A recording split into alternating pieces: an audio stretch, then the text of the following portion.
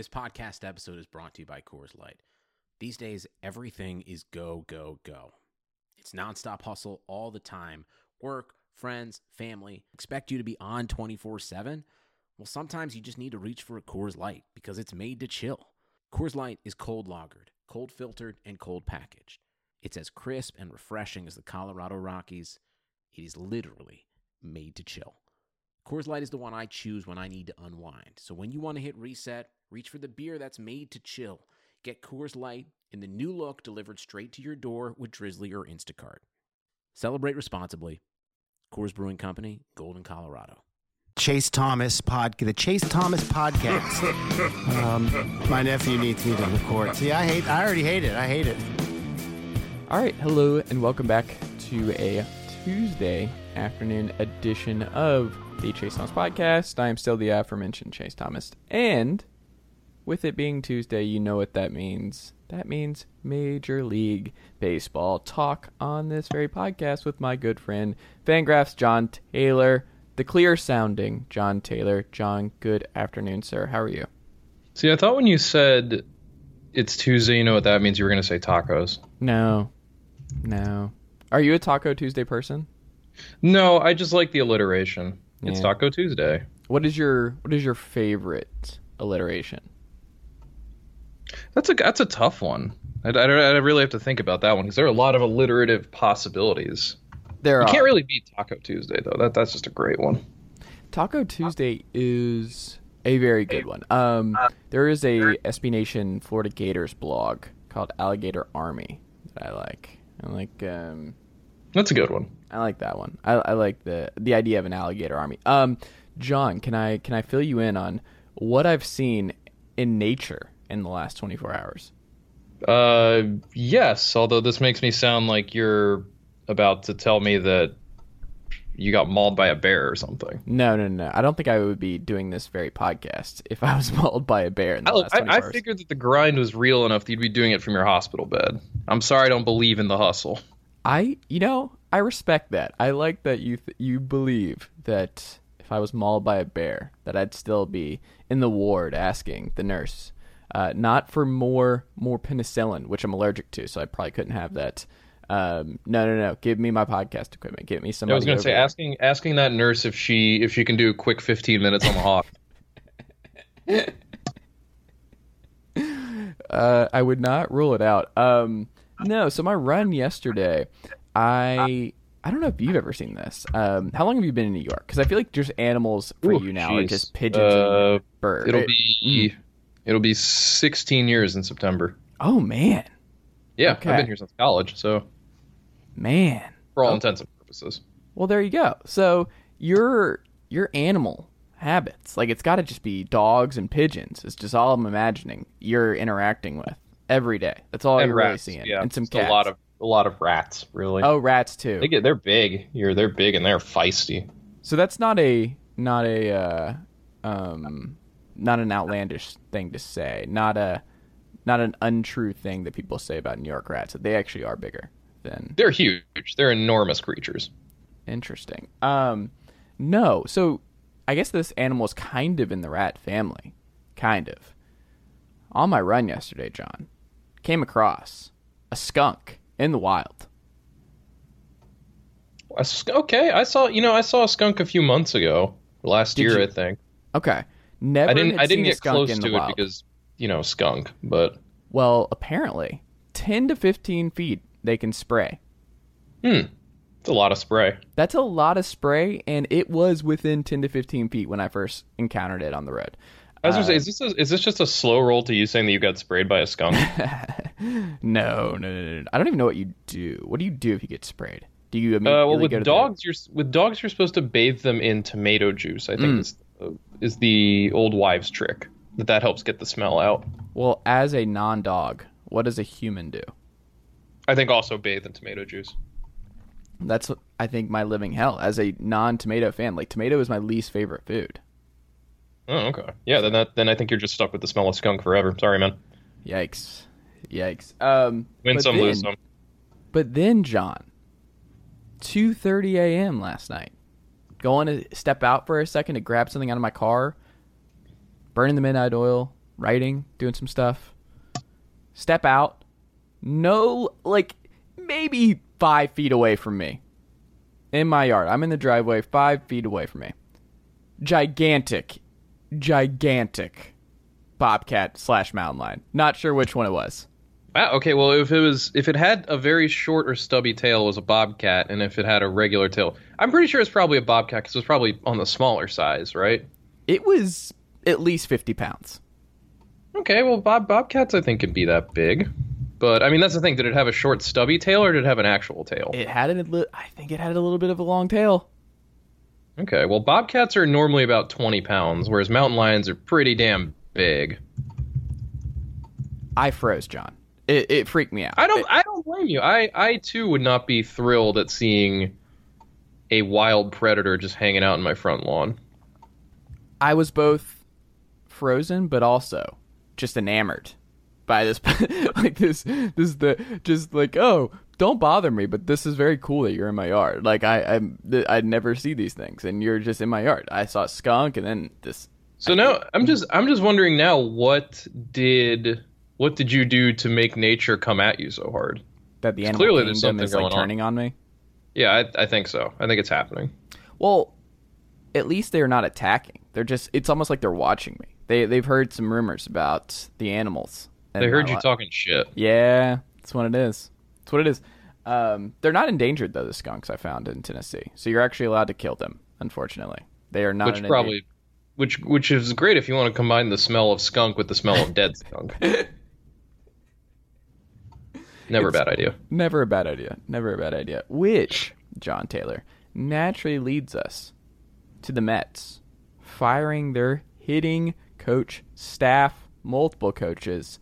What do you make of the Mets cleaning house after just an unreally bad start to the season if your name is not J.D. Davis?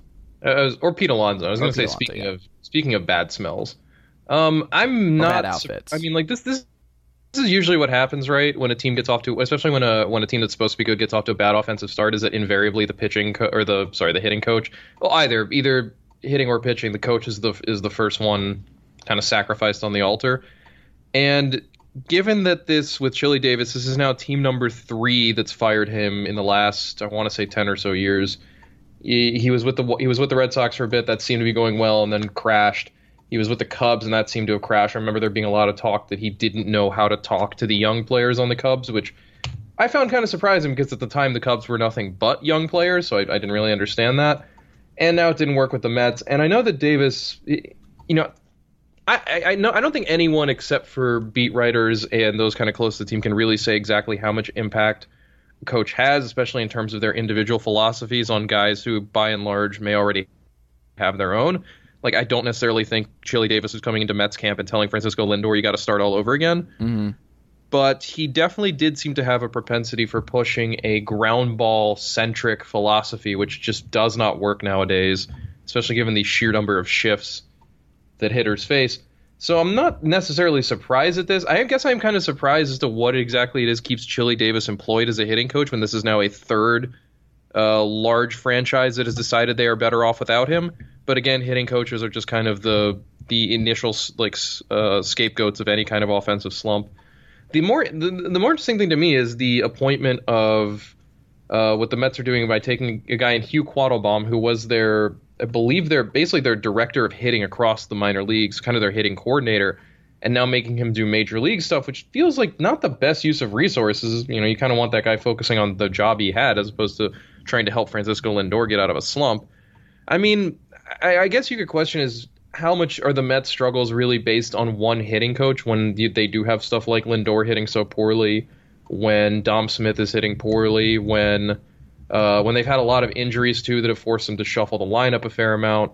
But at the same time, like, again, I'm not surprised. I don't really think any new hitting coach is going to make a difference unless that new hitting coach, again, has a way to pull Francisco Lindor immediately out of his slump. But yeah, I guess, like I said, I'm not surprised these things tend to happen.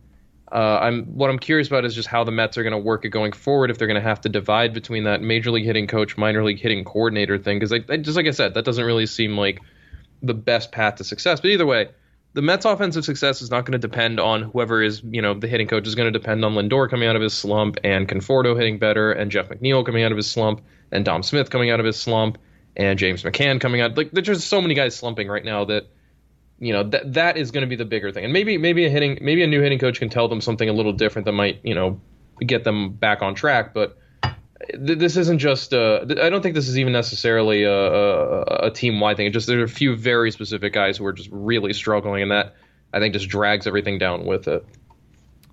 Expectations are high in New York, and I think and yeah, that's the other thing. Like, when expectations are high, this kind of stuff happens. It does feel a little bit like a combination, like an old school Wilpon era rage / panic move.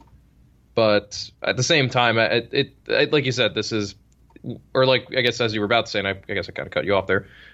When expectations are high, this kind of stuff happens more often. I feel like Terry Pendleton was on the chopping block in Atlanta for the majority of my childhood as a hitting coach. It's one of those things where I'm not certain, and this is something you pointed out, it's just that, like, how much is it really on the hitting coach for these guys to be in slumps, or these guys, BABIPs, to be unlucky at this time, or the offense not clicking, or they're just in the wrong spot in the order? Like, how much of this really falls on the hitting coach? But ultimately, when your expectations are high, heads tend to roll, whether it's fair or not. It's also just like one of those things where I think it's an easy PR win, right? Like, this is one of those things where this is hey, let's show our fans that this is not acceptable, that scoring like 53 runs through 30 games is not acceptable for our franchise. And, like, our pitching is still top notch right now. We're not giving up any runs. Like, our differential's fine. If our offense was even just league average at this point, we're probably running away with the NL East. I understand all of this, but I don't think whoever's the hitting coach is going to be responsible for this turnaround. I just think, like you said, Lindor just got back on track. I think they need to find out what it was that woke Jose Ramirez out of his slumber in Cleveland. Was that last year now? Was that pandemic last year? Was that pandemic or pre-pandemic? I think it was pre-pandemic. Yeah, okay. That was 2 years ago where he had that just unreal start to the season where we were like, I think you and I talked about it, of just like, maybe he's just done. And then obviously he turned it around at the end of the season. But we shall see what happens in Mets land. It's funny too, because you look at, I mean, like you said, this is a team that's basically, the thing is, they basically are hitting league average right now. Their weighted runs created plus as a team is 96, and granted, like, they're pretty far from good here. I mean, the leader in the, maybe I should say scoring runs at a league average rate. Yeah, and I think that's the thing. Like, but it's funny, you look at their their kind of back end metrics, and at least, like, they have a high BABIP. There's, walk and strikeout rates aren't crazy. Like I said, they're basically a league average offense right now, and they should be better than that. And there's probably some more going on in there that it's not immediately visible. I mean, they have a very low, not very low, but they have a kind of mediocre hard hit rate. They're kind of, I guess, in a 302 BABIP, especially in a day and age when there is just no batting average to be found, is not bad. But yeah, but I mean, that also, maybe there is that element of, like, that's probably not going to make any difference. Maybe there's one thing that, Hugh Quattlebaum can say that that Chili Davis maybe couldn't have or didn't realize to, like, Lindor, they'll get him. Really, I think right now it's all about, like, can you get Lindor going? And that's kind of the major pressure for the Mets. Is I do think that once you get Lindor going, everything kind of flows from there. Well, the one thing to know about Lindor and getting him going is that they didn't commit years upon years upon years and all of the money to Francisco Lindor. So there's no pressure for him to turn it around and to be an immediate star in New York. I think that's the good thing here if you're a Mets fan. Yeah, and I guess that's the worry for the Mets and for Mets fans right now. It's like he is probably pressing very, very hard right now. And well, he needs to. You know what it is? He's been nervous about those Steve Cohen dinners. He's been nervous about meeting and grabbing dinner with the owner, the guy who signs his checks. He's been wondering whether or not this is going to continue, because that is the weirdest thing among many weird things that this owner is doing. But I don't know about you, John, but I would decline. Does weird. Yeah, I don't know that I'd be comfortable having dinner with extreme weirdo Steve Cohen, but I wouldn't be comfortable having dinner with my boss. Like, the guy signing my checks, like, what? I don't understand. Like, I understand the idea of, I understand the broad, in a vacuum idea that, like, hey, I want to humanize this. I want to make it less transactional. I really like to get to know my players. But at the same time, you're never going to be able to really get to know them and be buddy-buddy. It's just the boss employee dynamic. It's never going to work. It's never going to work like that. You're never going to be friendly. Like, ultimately, you're still signing his checks. It will never be what Cohen wants. I don't think he understands that for some reason. I think he kind of maybe fancies himself as a Mark Cuban type, but I don't know. I do wonder if that's just kind of like the mindset for every like billionaire owner. I mean, I don't know if Steve Ballmer is the same way, but Steve Ballmer definitely gives off those vibes of just like, I want to be the most engaged, active owner like humanly possible. Mostly because I think Steve Ballmer's kind of crazy, but that's its own thing. I don't know what kind of owner I would be. What kind of owner would you be? Would you be an overly active, like I'm going to be acting owner / GM, or would you be hands off and just employ smart people? Like, would you just employ the Fangraphs staff, or what would you do? I was going to say, like, I'd like to think I'd be the hands off owner. The only thing I know I would not be hands off about would be like criticizing like referees and shit. Like, I would draw so many fines for like the stupid shit I would say. But when it comes to the actual team itself, I would like to think I would just keep my nose out and be like, you guys know what you're doing. I'm just going to be here like saying ridiculous things about referees if nobody minds. Yeah, that's fair. Bill Schmidt has been named the interim general manager in Colorado. Sure. John, the Rockies, they're safe. Like, everything's fine. Dick Monfort's turning the corner, an all-time great owner name. Like, I think the biggest thing for them was moving on from their GM and not their ownership group, which is totally fine. Nothing to see here. Everything is now great in Rocky Land, correct? Yeah, everything is perfect. Like you said, definitely the best ownership group to work for in baseball. You definitely want the meddling weirdos. Like, this is a perfect transition. Like, that is the kind of owner you just never want, is a kind like Dick Monfort who just thinks he knows more than everyone else because he just happens to have money. And that is a large part of the problem in Colorado. I mean, it's something I was thinking about when Jeff Bridich got let go, is he came really close to effectively ruining that franchise.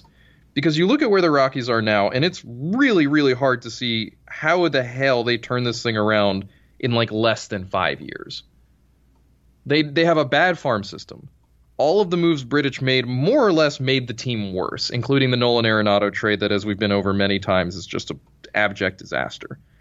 Trevor Story is almost certainly not sticking around, which means you either have to deal him midseason with a interim front office that, isn't going to be held accountable for whatever comes next, or with Monfort running the show, and I don't know which is worse, or you let him walk for a draft pick.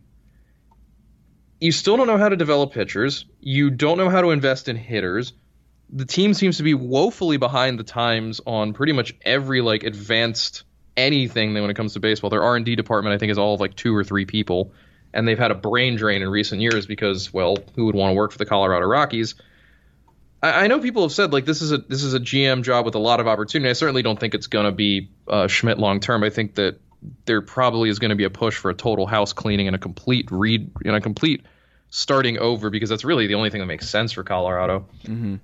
But I just fail to see, or I struggle to see what the incentive is when you have to work with Dick Monfort and Coors Field.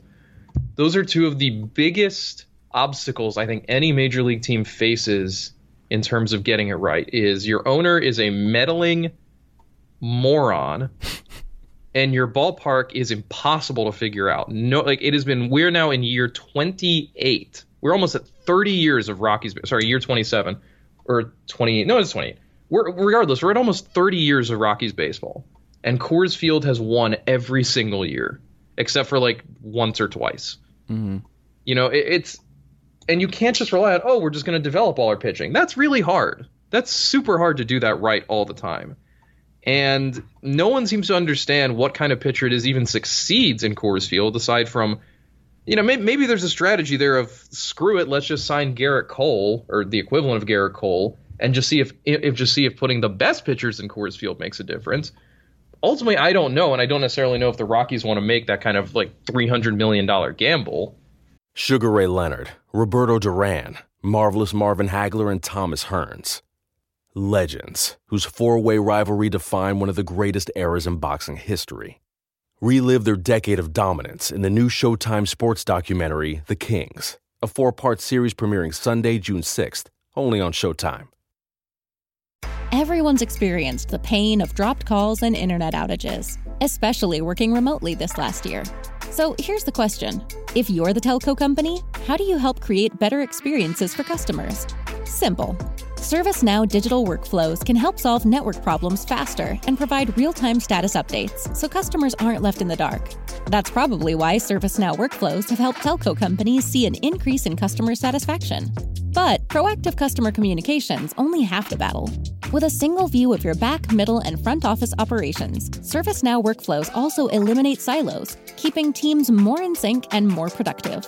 With our scalable services, companies assure a better experience for both customers and employees on a single platform, the Now Platform. So how do you help provide a better network experience for customers? With ServiceNow for telecommunications to help streamline network operations. Whatever your business is facing, let's workflow it. ServiceNow. So I don't know. It's just hard to see kind of what the path forward is in Colorado that isn't just, I would say, a full teardown, but there's nothing to tear down. There's just Story and a handful of other guys who you can. Herman Marquez, I feel like, is a very strong, likely candidate to be moved. I think John Gray, too. But that's kind of all that's left at this point in Colorado. And what's frustrating, I think, especially for anyone who takes over, is assuming that Story and maybe Marquez and Gray get moved during the season, you're inheriting a team with actually nothing to start with because it's going to depend fully on what prospects come back in those deals. And if those prospects aren't good, well, you've just added more years to that particular timeline. So Colorado's in a really bad place overall, I think. Weirdly enough, they're not the worst team in baseball, but they are.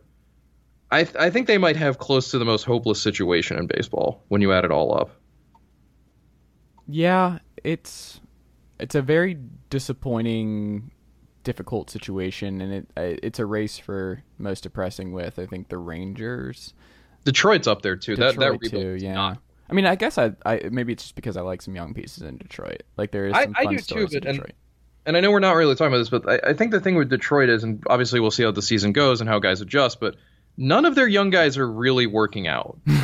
They had like a week and a half where Akil Baddoo was the new hotness. Mm-hmm. And they've had a few starts apiece over the last year plus now from Casey Mize and Tariq Skubal that suggests that there's something there. And I'm not ready to give up on those guys already. You know, it's hard to be a major league pitcher. But I do think that we're already kind of seeing the limits to what a pitcher-heavy rebuild does for you because it is so hard to get those guys going. And we're also seeing that the Tigers just don't seem to be very good at player development in terms of turning the guys they have into productive major leaguers quickly. And we'll see also what that amounts to with Torkelson, and they're going to get another. They're going to get I believe the number 3 pick in this year's draft. So they unfortunately they're going to, I guess, unfortunately for them, but maybe fortunately for their developmental path, they're going to miss out on Rocker and Leiter. But they should be able to get one of the two. I think they're 2 nice high school shortstops who are right there, who can maybe kind of be their Bobby Witt types. But yeah, I mean, Colorado's in a really dismal place. It's just. There's so little to work with there right now that pretty much the appeal of that job is the theory, at least, that you would have a free hand to remake the club entirely because there's nothing there you really have to worry about in terms of continuity or holding over. In reality, the last bit of it was Arenado.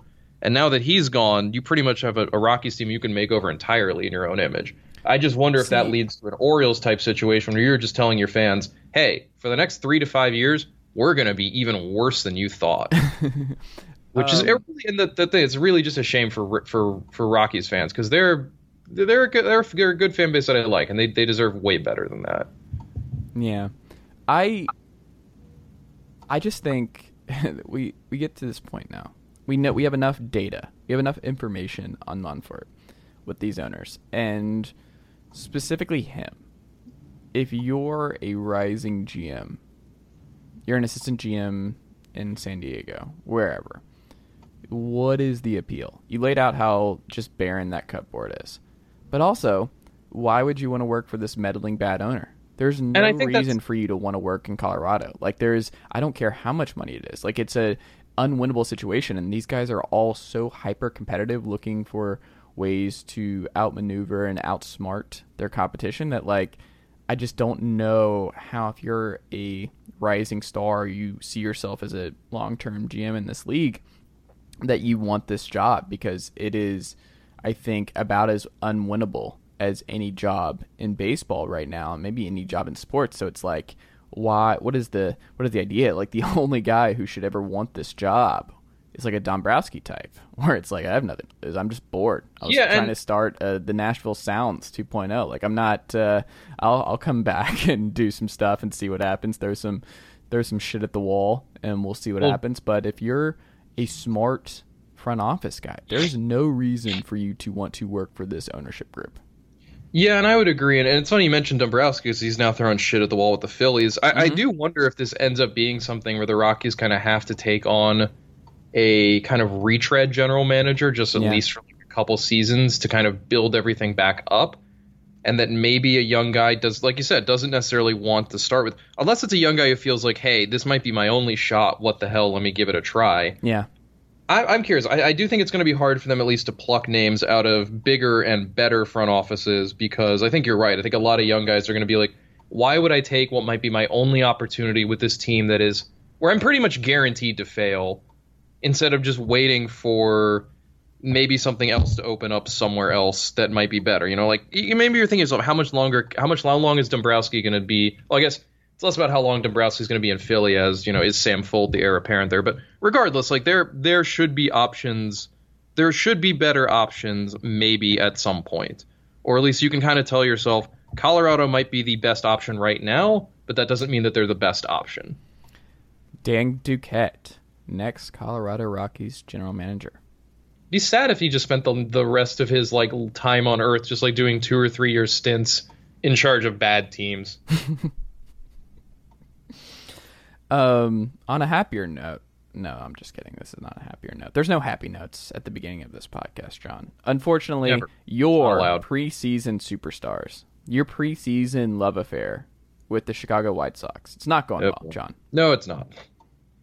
Yeah, we're really hitting all the sad notes. We're just banging through all the depressing stuff right now. I mean, do you just want to throw out Dustin May too? Like, Dustin May gone for the year.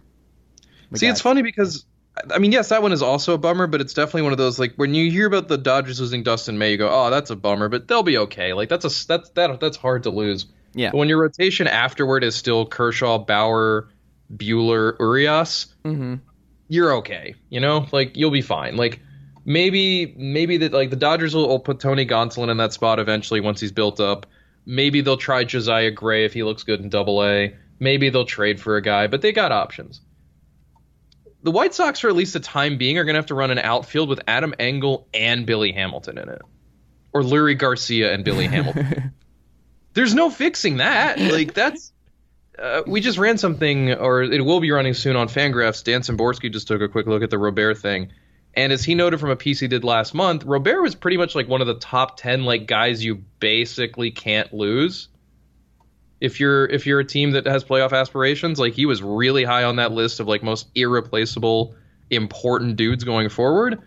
You know, not just because of what he does offensively, but also because he's a great defensive center fielder and a great base runner. He's really a fantastic all-around player. And if you're the White Sox, as I just noted, like now you're down to Lurie Garcia and Billy Hamilton.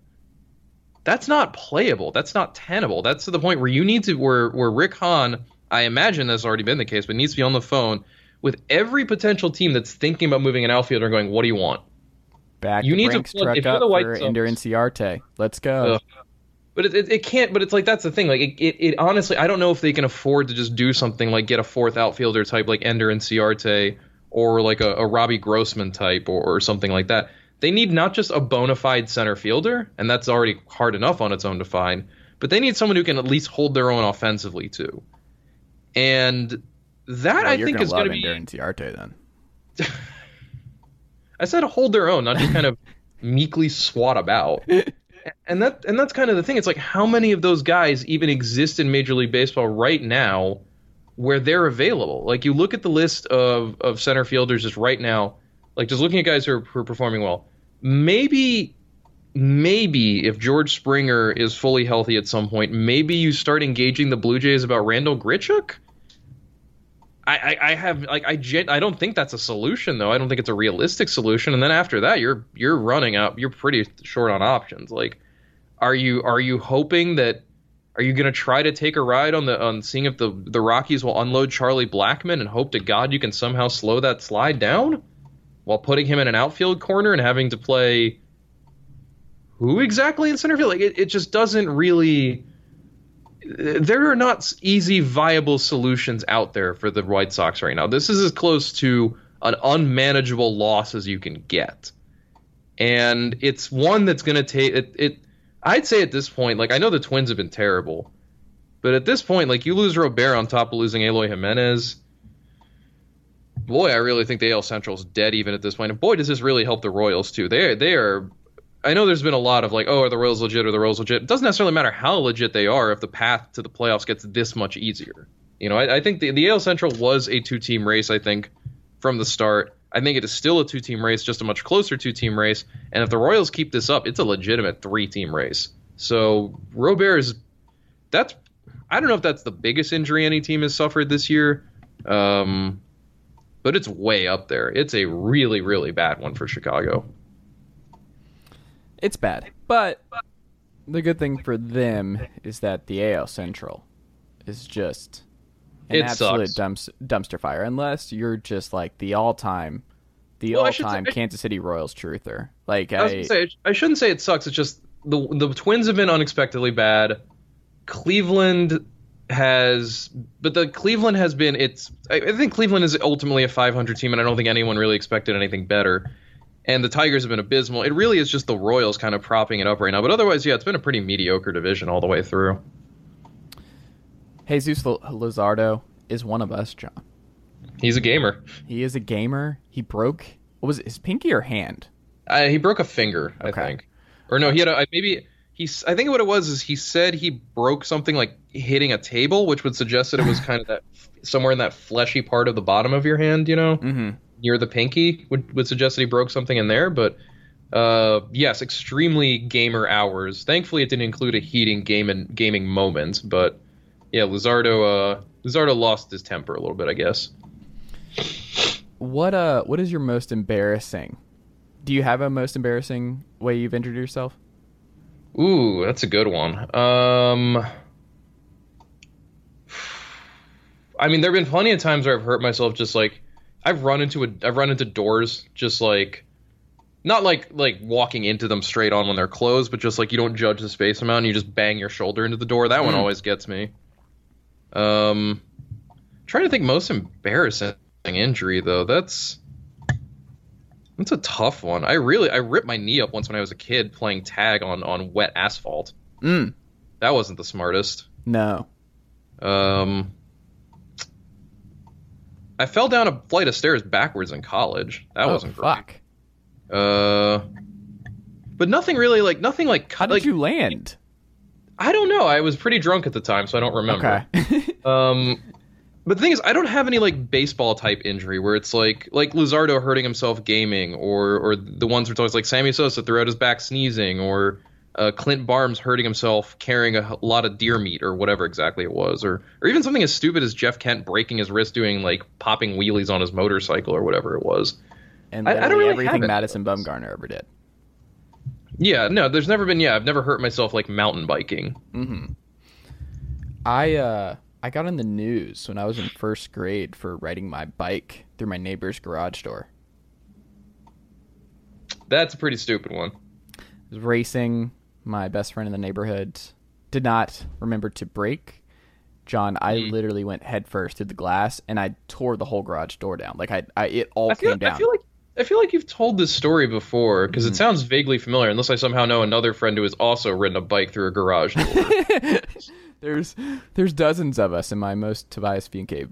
There are dozens of us. Yeah, no, that's gonna be hard to top. I mean, I also fell into a table and bit through my lip, like the whole thing, diving for a football during a North Carolina Auburn Chick-fil-A Peach Bowl late night New Year's Eve watch party in the early impressive. 2000s in Jacksonville. That's a lot Florida. of combinations of weird words, but I understand it.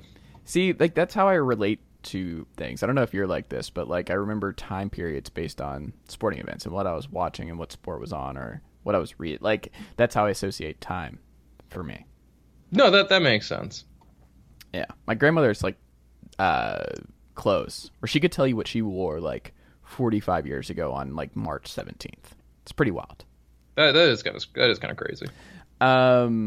Naturally, bringing us to John, I want to get your 30 game mark, winners and losers. Give me a couple of each. Who do you got? Winners and losers. That's a good one. Definitely, like I said, like we've talked about the Royals, big winners so far. I really can't imagine anyone expected this. And for as much as I don't necessarily know that it's going to hold up, because I don't know that Danny Duffy is going to maintain an ERA under 1, if not under 0.5 for the rest of the season. They've already banked the wins. You know, they're outperforming their Pythagorean, but definitely like they've looked good so far. And I think if nothing else, it has shown that there is a way to build that isn't just ripping it all down. And I think it's kind of nice to see a Royals team that tried actually succeeding. Other winners, another team kind of overperforming a bit with the Red Sox. I think what we've seen from them since that 10-3 start is a little more. They're 7-9 since that point. I think that's a little closer to what we should see probably the rest of the season. I think ultimately this ends up being like an 85 win team, which certainly isn't a bad thing. It's just I think they're a little worse than what they showed. Is that enough for a wild card spot? That's a good question. Their current winning percentage, they're on pace for 94 wins. I don't think that's going to hold. I think the problem they run into is the Blue Jays and Yankees are going to be better. I'm not sure about the Rays, but I think the Rays will be better. If nothing else, the White Sox should be in that hunt, and I think the Whites, or even without Robert, and I think the Royals should be around there too. The A's and Astros and Mariners are all relative contenders. Really, the only teams you can say are fully out of it right now are Detroit and Texas. Those, I think, are the only two teams you look at and go, not a chance in the world. I think Baltimore's probably there as well because Baltimore's a team that's not going to make any upgrades. They're, if they happen to be good, that's a fluke and it's not going to continue because they're not going to invest in it. So it could be, but the AL wildcard race does look pretty tight because a lot of these teams have kind of gotten off to similar starts. So we'll see. Otherwise, winners. The Giants have looked really good. That's another team that looks relatively legit. They have a great pitching staff and a solid enough bullpen and a decent enough lineup that I think that's a team where conceivably, if they make the right additions at the deadline, they could be definitely part of the wild card hunt in the National League. Losers, like I said, the Tigers rebuild looks like a mess. The Rangers really do look like they're going absolutely nowhere. The White Sox have just been a real disappointment. I don't know if I want to call the Yankees losers so much as I kind of want. They're just frustrating for the time being. Same with the Mets, I think, where it's just they should be better than this. That they're not is not a sign that they aren't better than this, just that they are not playing better than this. Although I think if you want to, rank which of the two New York teams is in a better spot, I still think it's New York because it's New York that I can't lose. It's definitely the Yankees who I think are in the better spot overall. Yeah, I would agree. Really, the entire NL East is just one giant loser. None of those teams are actually good. Like, that's just what I've come to is that no one in the NL East is allowed to be good. They're all just bad and different. Like, the only team with a positive run differential is the Marlins, and they're 5 games under 500. Yeah. None of these teams are actually good. It's why do we always talk ourselves into this with the NL East every single year? Every year we're like, this division is going to be so hard. There are 4 playoff teams in here, maybe 5. It's going to be... No, they're all bad. Not just bad, but they're all, like, cursed. Every one of these teams, every time you watch them, you're like, what is wrong with this franchise? What, like, ancient, unspeakable evil has cursed this team? Because it's all, like, every Phillies-Mets game, for example, is just the stupidest bit of just nonsense that's ever existed. And it always turns on either some ridiculous play that no one expected, a terrible umpiring call, or some weird rule no one's ever heard of. And then, like, the Braves are their own bit of just Barb's accented weirdness. We don't have to do that. We're not going to go. The Nationals are just not good. Like, they're simply not a good team. Like, the fact that they are where they are is more by virtue of the NL East just being a dog pile than anything else. But yeah, I think the NL East in general, and I'm going to stop talking myself into the NL East ever being a thing again. It's impossible and exhausting. Yeah, Travis d'Arnaud not being around for several months. Yeah, things are getting really bad in Atlanta, aren't they?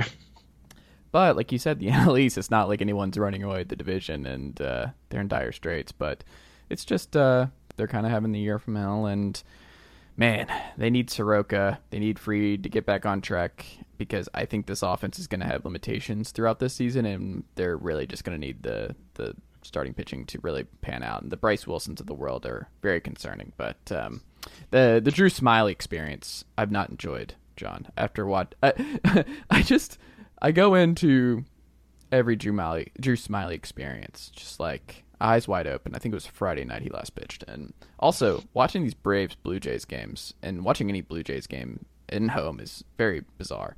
But home run after home run, and it's not going to work. Like, at some point, we got to pull the plug on this, where it's like, are we sure we shouldn't just put Josh Tomlin out there every 2 weeks for 5 innings? Are we sure we shouldn't just do that? Like, there's no reason for the Drew Smiley experience at this point. Like, you didn't invest a lot of money. It was a 1-year deal, whatever. But, yeah, you whiffed. Like, this is the thing when you take flyers on guys who were bad before and then at an outlier season, and you're just hoping that it was real. And I guess with Smiley, it's starting to look, at least with early returns, that it wasn't real last year and it's not sustainable, and he just might stink in 2021, and you have to pivot a little bit, but we shall see what happens in Atlanta. What do you think JD Martinez would fetch this summer if the Red Sox were to fall back towards that 85 win pace? What would you guess JD Martinez would fetch from another contender? It's hard to say because we've already seen what JD Martinez is worth in a trade, and it wasn't very much, and that was 3 or 4 years ago when he was better. Mm-hmm. Maybe not better, but younger at least. And all it was kind of two bottom 100 prospects, if I recall correctly, and a guy. Granted, that's from the Tigers, and the Tigers are not to be trusted in any kind of evaluation they make. Yeah. And he was awesome for Arizona, but more to the point, I think if there's one major issue here, it's that half the teams in baseball without the DH are going to look at JD Martinez and go, well, what are we supposed to do with him? Yeah. He can't play the outfield regularly. You do not want to sign yourself up for 2 months of JD Martinez in the outfield. He's not good enough to play that regularly, and there's a pretty decent chance he's going to get himself hurt or hurt someone else in the process. So if you eliminate the NL teams just right off the bat, and I don't think you necessarily have to eliminate them, but I don't think you should be counting on any of them to make you an offer, then what you're looking at is, okay, what contenders have holes at the DH spot and would be willing to afford the money that's still owed JD Martinez going forward, which this is the thing, like even just the salary for this season, you're already going to have teams, I believe it's 20-some million, so even prorated, you're still going to have teams going, I don't know about that. Let's see, JD Martinez is owed $19 million this year in total, so prorated after July 31st, you're talking some, I don't know, $4 or so million, and then another $19 million next year, which is hard guarantee, not an opt-out, no way around it. So you're basically on the hook for about $25 million for him for a season and change. Of the teams that have bad DH production right now, it's the Royals, the AL teams, the Royals, the Rays, the Jays, the A's, a lot of rhyming, the Rangers, the Tigers, and the Orioles. Half those teams aren't going to trade for JD Martinez because there's no point. The other half can't afford him or won't afford him. And I think Toronto's the only team in there where you could make the argument that they could afford him, but I think they're probably going to try to see what they can get out of Rowdy Tellez. And I don't know, maybe once Springer is playing regularly, maybe you rotate that DH spot between Lourdes Gurriel and Randall Grichuk and a bunch of other guys who are all, and that's the other thing, all the Blue Jays are really bad at defense already. The last thing they need is another guy who can't play good defense. So realistically, I don't know if there is a market that exists for JD Martinez right now. Maybe closer to the deadline, we'll have a team that would be more interested, say, if the Mariners are still in it, but that just streamed. I just have a hard time seeing which team is going to put together the need and the money for JD Martinez. So I think regardless of what he does and how the Red Sox go, I think he stays in Boston for at least through this season. And maybe at the offseason we're talking like a money swap of some kind if Boston wants to move on from his contract. Yeah. Well, we'll have to see what happens there. Arroyo, just an MVP player. Like maybe that's the big cash cow in Boston. Kris Bryant playing like an MVP again for Chicago. There's a good piece in SI about this, but I wanted to ask you, John, if you're a Cubs fan, what do you do with this?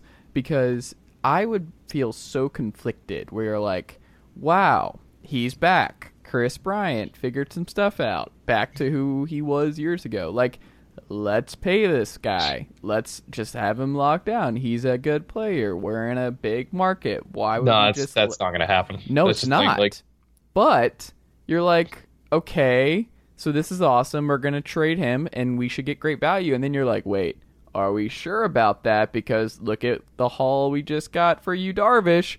I would be so conflicted about the MVP type year for Kris Bryant, and I am just kind of bummed that the Cubs punted on 2021 because, I mean, this is a great season for him, and he's a young guy in his prime, and Cubs fans should be able to enjoy this and like this big market situation. It's just he's playing at an MVP level for nobody. It just feels like a waste from an outsider's perspective. What do you make of all of it? It's definitely sad, and I think if you're a Cubs fan, what you're rooting for is that Bryant keeps performing at an MVP caliber level so that he can be dealt at the deadline for a good package, because he's not coming back. And I think I understand what you said about Darvish. It's like, why should Cubs fans feel particularly optimistic when they've dealt away a Cy Young contender for a bunch of teenagers? I think the difference is, one, Darvish really was a lot about the money and about the long-term deal he had coming with.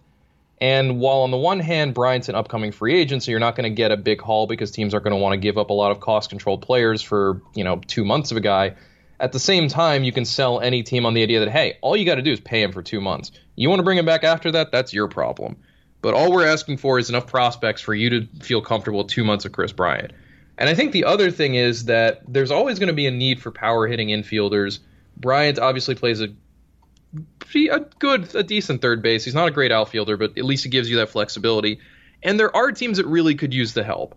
I know the Phillies have Alec Boehm at third base, but they can make room for Kris Bryant. The Nationals obviously have a big hole at third base and can make room for Kris Bryant. If the Cubs want to deal within the division, the Reds and Brewers could definitely both use the help there. There are some options in what you can do with Bryant, and I think there's a much bigger market for him. And I do think the other side of this is, if you look at the teams that are kind of already out of it right now, maybe not already out of it, but teams you would expect to be, sellers at the deadline, how many of them realistically have anything on the level of a Kris Bryant performing the way he is that would be available? Maybe if you're focusing on Texas and you want to take a gamble on Joey Gallo, or if the Mariners fall back and you're willing to take Kyle Seager, who is essentially the poor man's Kris Bryant, or maybe, I guess Story is the only other kind of real, big name that's definitely going to be available at the deadline. But I think that's kind of if the Cubs fans want to find a silver lining in this, knowing that Bryant is a goner, there's not a whole lot of competition in terms of good position players available at the deadline other than him, or other than Story. And so I think they can make out well just solely because of that. Yeah. Last thing, and we'll wrap up here, John. Fangraphs. They had an Are They Real list. Arroyo making this list. That people can find out on Fangraphs.com, so go check that out if you have not already. Who on this list do you think are real? Who do you agree with? Well, for the most part, what Paul wrote, Paul Sporer is one of our basically our head fantasy guy down there. I think I agree with all of what he wrote, that none of these guys in particular feel like they're quote unquote real. I think I agree with him that I like, of the two, I think I like Seth Brown the most on this list, if only because he's always shown power in AAA and the minors in general, and the A's are a team that always can kind of make this stuff work, and they have the space to fit him in, assuming they kind of abandon Stephen Piscotty eventually. I feel best about him. I think J.D. Davis is the other guy who I think the offense is definitely real. I think the problem is, where do you play J.D. Davis, because he's bad everywhere he goes.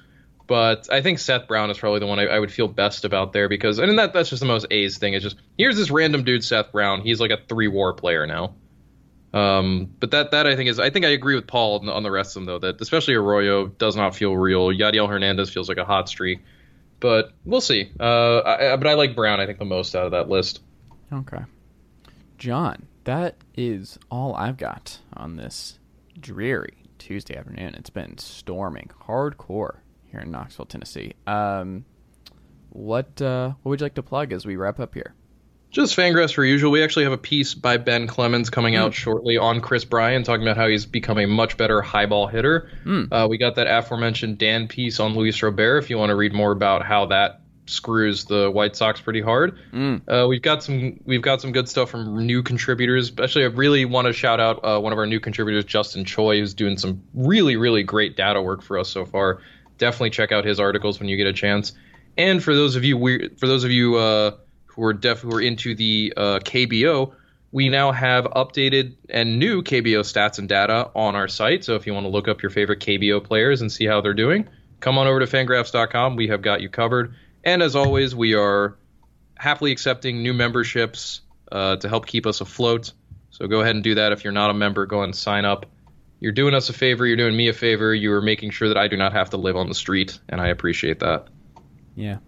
Go do that, because Fangraphs is also very good, and I don't want John living on the street. Have you heard about the size of those rats that he'd be They're enormous, with? And they're terrifying. Keep me away from them. Yeah.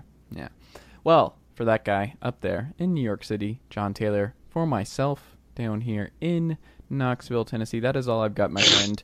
We'll be back, as we are every single Tuesday on this very podcast, so we will talk next week. Thank you, sir. All right, later, man.